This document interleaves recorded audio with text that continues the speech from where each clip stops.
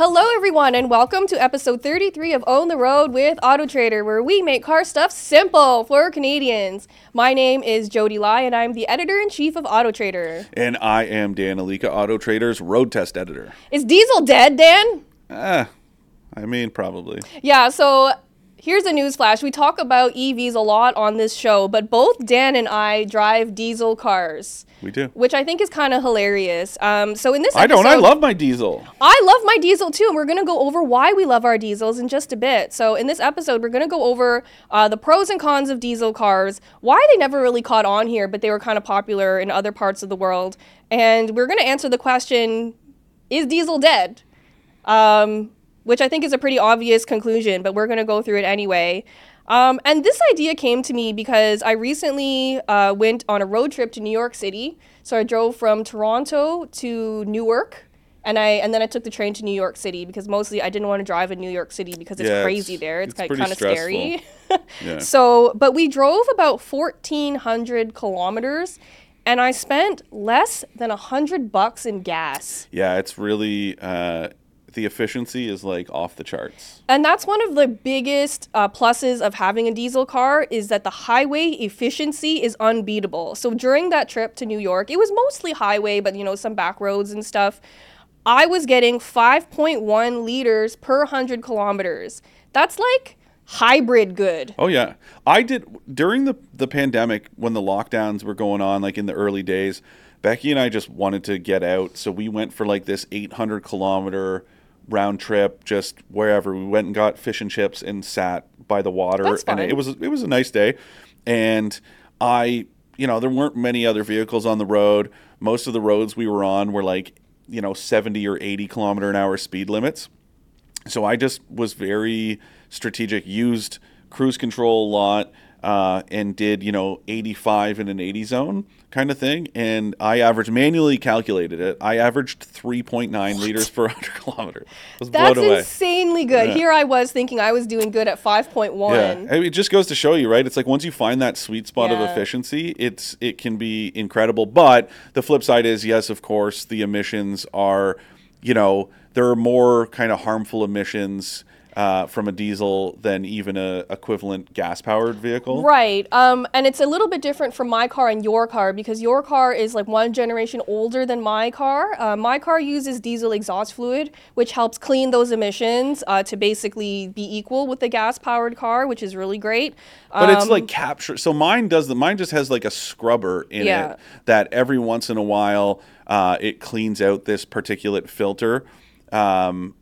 Yours uses fluid and like DEF, it's that urea, whatever they call it. Yeah. And it basically just like, it flushes the exhaust. It captures, it captures the particulates in the liquid. So, I mean, Yeah, and some people said that was a big negative of having a diesel car, but for me, it wasn't really a big deal because, a jug of it cost between $20 and $30 at a Canadian Tire or whatever. I usually fill it up every 10,000 kilometers or so, so it's really not that big of a deal to me. To me, the efficiency is way, way more worth it. And when I bought my car, diesel fuel was a lot cheaper than gas, like significantly cheaper. So that was a big reason why I bought it. These days, that difference, they're a lot closer in price. And sometimes diesel is more expensive than gas. And I remember that happening when I was a kid, but obviously prices were a lot different. Like I'm talking, back when gas was like 60 cents a liter. Diesel was usually whatever, let's say 5 cents less.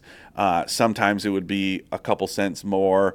But yeah, by and large, it's been the more affordable option, but they just never took off in North America. Yeah, and so I think that the reason why they were never really popular here is because they had a really bad reputation because the older diesels were like loud and stinky, and they had a lot of like, black smoke coming out of them. And so they got a really bad reputation. But, technology advances and it got to the point where like none of those were real issues anymore. Yeah, some brand, GM built some really bad, like small diesels back in the day, but the same thing happened with turbos, right? Yeah. GM kind of like rushed into building turbocharged engines and they were junk. and then it took a long time for people to become comfortable buying turbocharged gas motors from GM's brand, because it was like, ooh, like it was a new thing. They were learning. They were well, I days. think they rushed.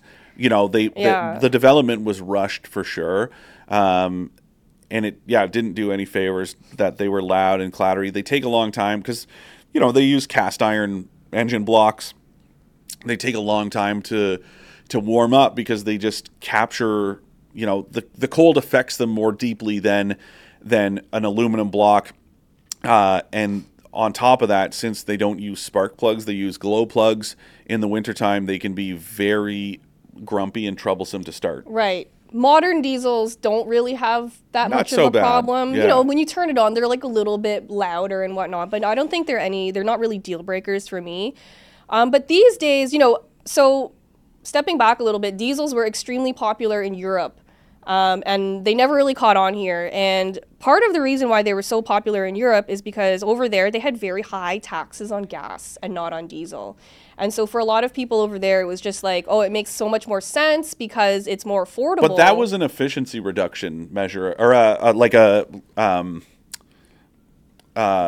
emissions reduction measure, sorry. Right. Because especially back then, gas cars weren't as efficient as they are now. Correct. So it was like, hey, how do we incentivize people to move away from gas burning vehicles if we put them in, price them into diesels, right? Because the emissions aren't the same as they are with a gas powered car. I mean, relatively, but it's like, more like less atmospheric harm and more like personal harm, right? Like asthma causing emissions, particulates that, affect us as people, but back then weren't measured the same way as emissions, harming the environment.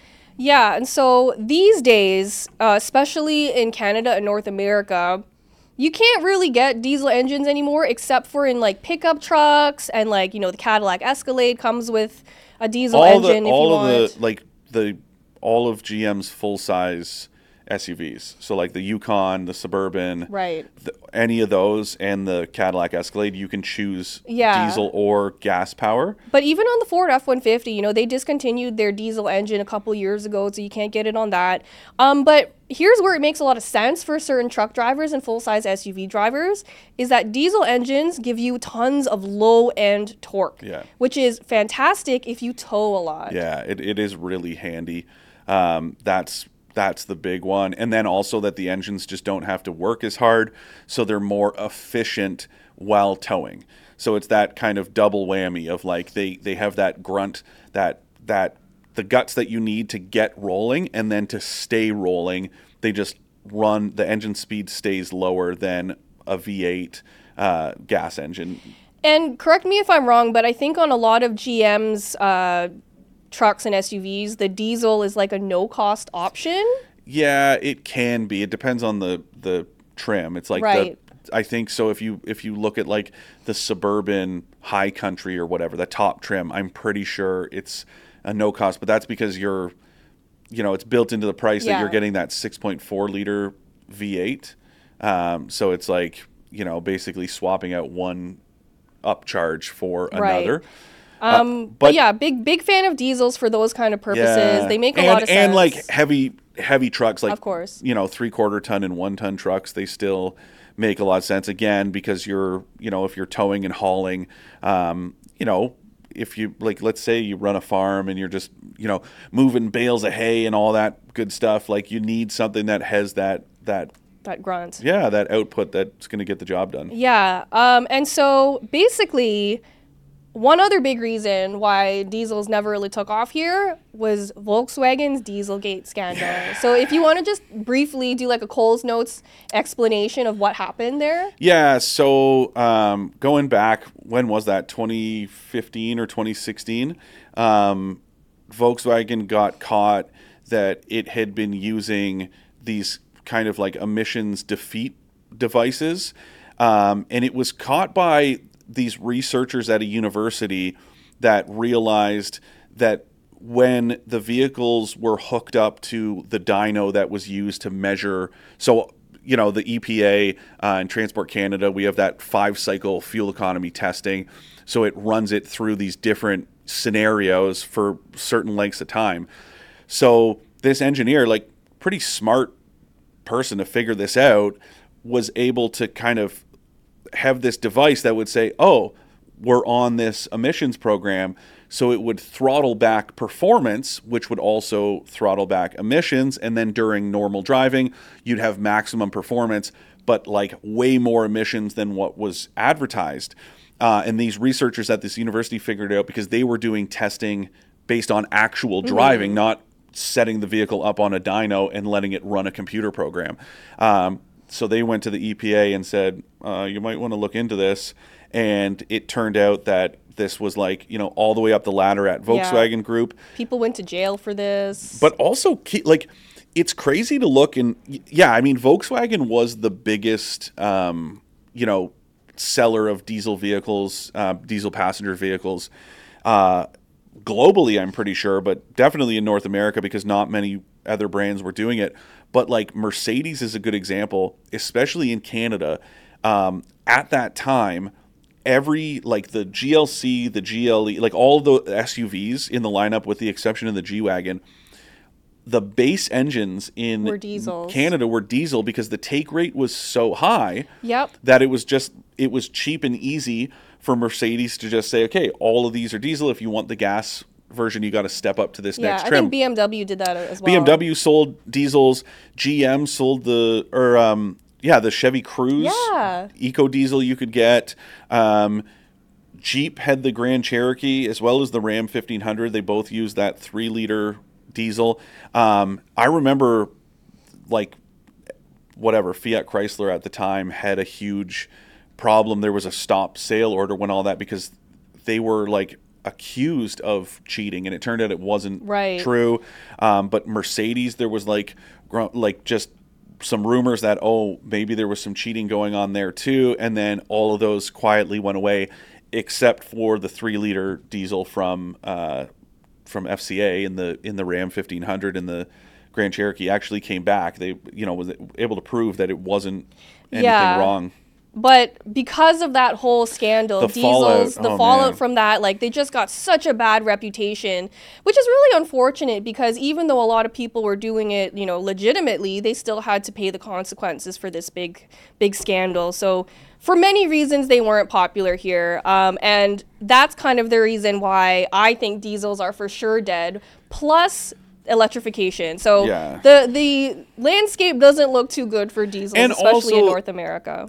Like you said with your car, right? It's like, your drive to New York got you like hybrid efficiency, but diesel was the kind of de facto efficient option for automakers back in like the 90s, right? It was like, if you're a highway commuter, get the Jetta diesel, but now you can get bigger hybrids that are as efficient as those, small diesels. So I think like a RAV4 hybrid, if it averages like 6 liters per 100 kilometers combined, but that's in city and highway driving.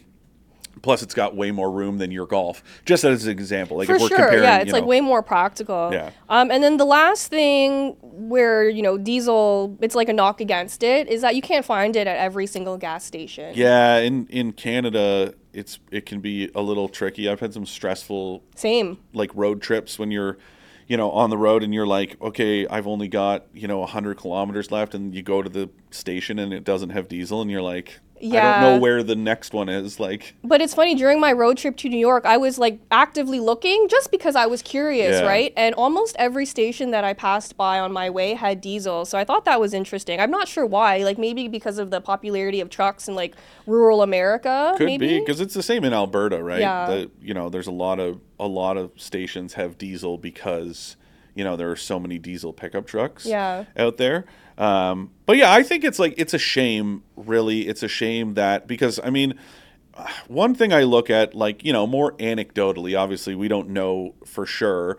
But I go, man, if that engineer who figured out how to, put that defeat device in, if he or she would have just applied that same, effort to actually making these engines more efficient, we probably still would be able to buy diesels in cars that we can't anymore. Yeah. Including from Volkswagen. That's a big shame, if you could use that energy and knowledge and expertise to do good instead of trying to cheat. And then the fact that Volkswagen was able to I'm sure a lot of you out there remember there was like this mass recall and on these Dieselgate vehicles, and then a fix was approved by the government, and then all of these cars, including mine, including yours, were fixed, and then were put on a buyback so basically I think like Paul Reed took advantage of it. A friend of ours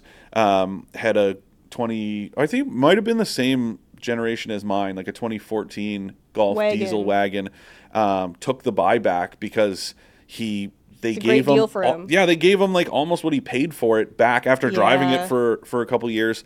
And then once those cars were fixed, they were then resold. So like mine was a buyback car. Yeah, mine I believe was also a buyback car, and I got a great deal on it. I bought it secondhand, but I got a great deal on it, and it's been serving me really well. So yeah, I always think about it. It's like, man, what a shame that we lost that. Again, for like that highway cruising, especially, it's just like it was such a great option for people. I really love mine, and I kind of like.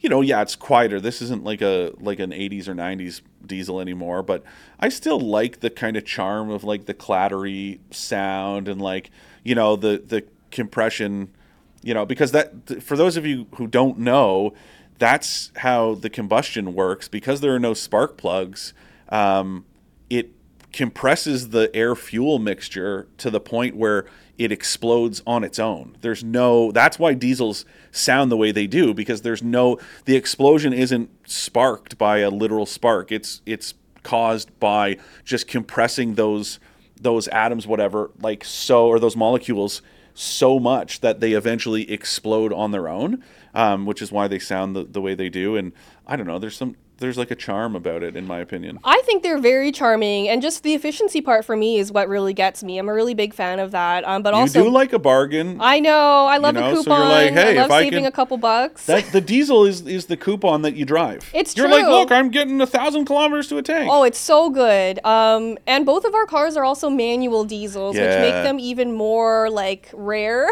Yeah, I really enjoy the drive experience, and just like, because it's not about performance. You're not like heel toe downshifting in it, but it's just there's some like that, the engine braking, so that again helps with efficiency and stuff. It's I don't know, I just love it. Yeah, it's great. We're big fans. If any of you have questions about diesels or bad experiences or good experiences, you can email us at expert@trader.ca. Before our Ask an Expert segment, here is a message from our overlords. Save time and money by using AutoTrader, Canada's most trusted place to buy and sell new and used cars. AutoTrader has the most cars, and one of the best features is price badging, so you can feel more confident that you're getting a good deal.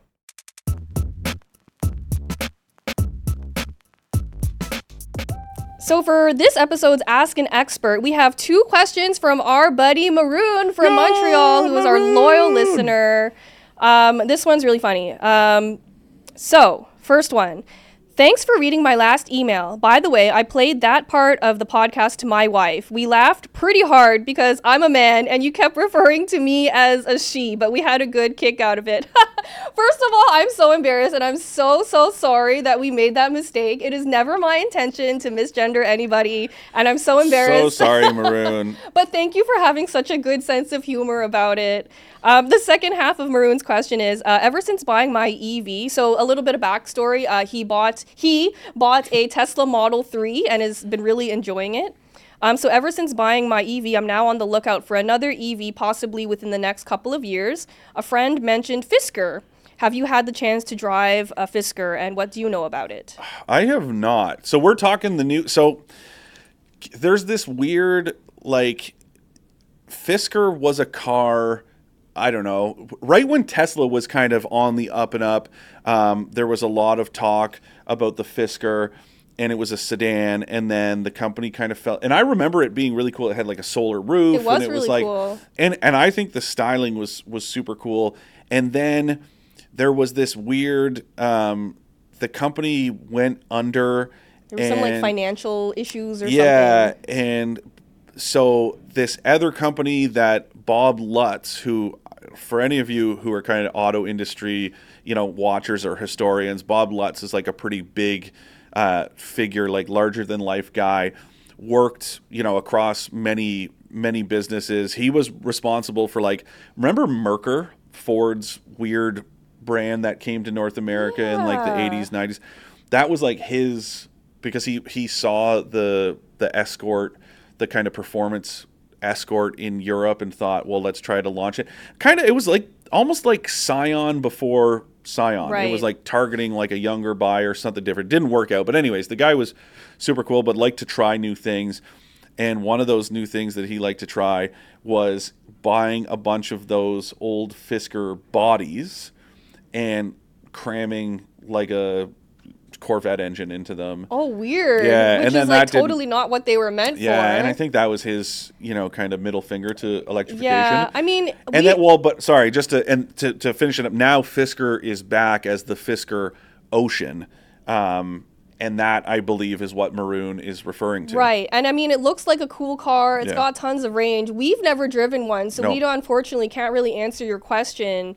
But I think it's one to watch. I think in terms of like brands that are kind of coming back to life as electrification becomes more mainstream, I think that's one to watch. I just, I have a hard time with all of it, with all of these like startup brands, like, Tesla has been a success story for electrification as a whole, for getting to kind of normalizing it, making people realize it's an acceptable technology. It works.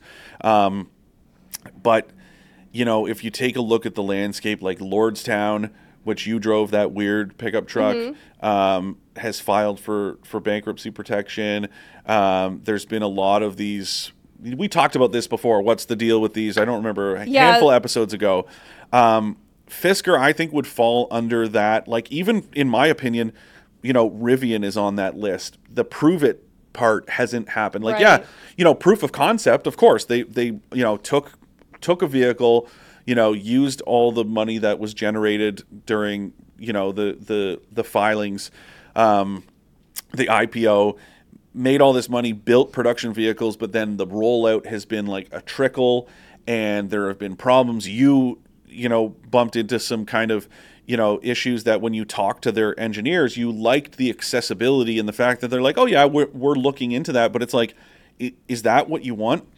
We talked about VinFast the same way, right? It's like, would I want to be first in line to buy a vehicle that still needs so much fine tuning and refinement? Probably not. But it's also like, what happens when you need to get your car serviced and there's like one dealership in your whole province that you can't access? Like those kinds of logistical issues I would think about when you're considering these like very new startup brands. Because if you take a look at, legacy automakers, right?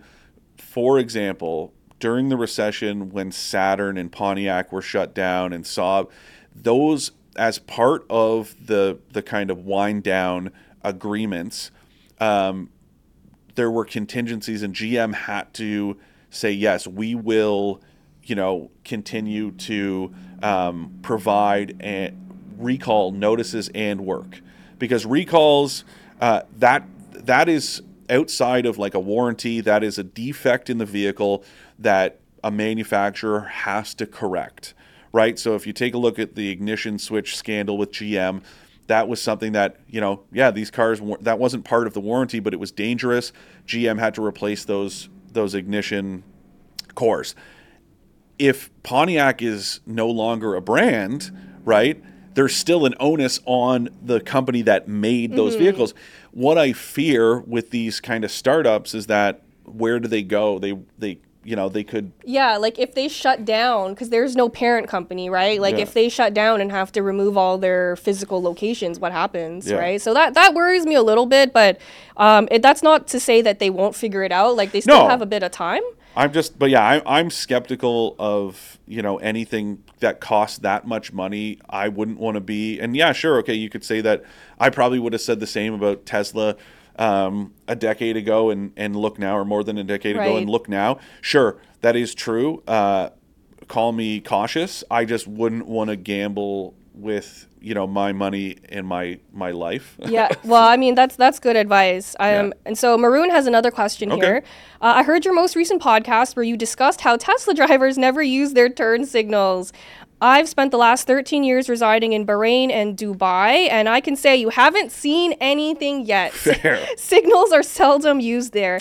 A 3-lane roadway in Cairo, Egypt can quickly be expanded to 4 and occasionally 5 lanes during rush hour. But as a Tesla driver, I use the signals and go 5 kilometers an hour faster than the posted speed limit. But Maroon, that's because you're a smart guy. That's your smart guy, yeah. It's definitely, obviously it's more anecdotal than anything that we like to, kind of point that out. Same with BMW drivers. We know there are good drivers, including yourself. Absolutely. Regardless of brand, you care about safety of yourself, of your family, of others. But I've been to places where, the same thing. Like speaking of VinFast, going to Vietnam. And I remember as a pedestrian, like there are no, or not, I don't want to say no intersections and crosswalks. They're just like, it's not like, a typical North American street. And I remember going and walking down the sidewalk, and we were trying to get across the road to this park. Mm-hmm. And one of the guys I was with, he was like, dude, you just have to walk. And he's like, they'll kind of figure it out and work around you, because that's the same thing. Like the traffic there, there's no lights, and it's just like cars and scooters are zipping around. And you just have to be decisive and just hope for the best. Oh, man. But it's funny. So I was in Morocco a couple years ago, and I asked one of our cab drivers, like, why is it so crazy here? Because it was the driving there was insane and it was so scary. And he was like, basically you're only responsible for what happens in front of you. Like you do not have to pay attention to whatever is happening behind you, which means that no one was signaling, no one was checking blind spots. Like it was a really scary place. But if you've grown up around that, you're kind of just like used to how it works, which is funny. But I remember, I just want order. I remember going to Taiwan like 10 or 11 years ago, and it was like this wild, like there were lights and stuff, but it was like the lights weren't indicating like, yellow, red, and then green in the other direction. It was like as soon as the light started to change, that's when cross traffic would start to move. And it's just like, it's chaos. And yeah, you're right. I mean, if you grow up in that environment, you kind of get used to it because that's the way it is. But like, man, I just, to me, so scary. Safety and like, there are certain countries I just won't drive in because I didn't even drive in New York City because that scares me. I can't imagine how much crazier it would be in like Bahrain or Dubai. It's nuts.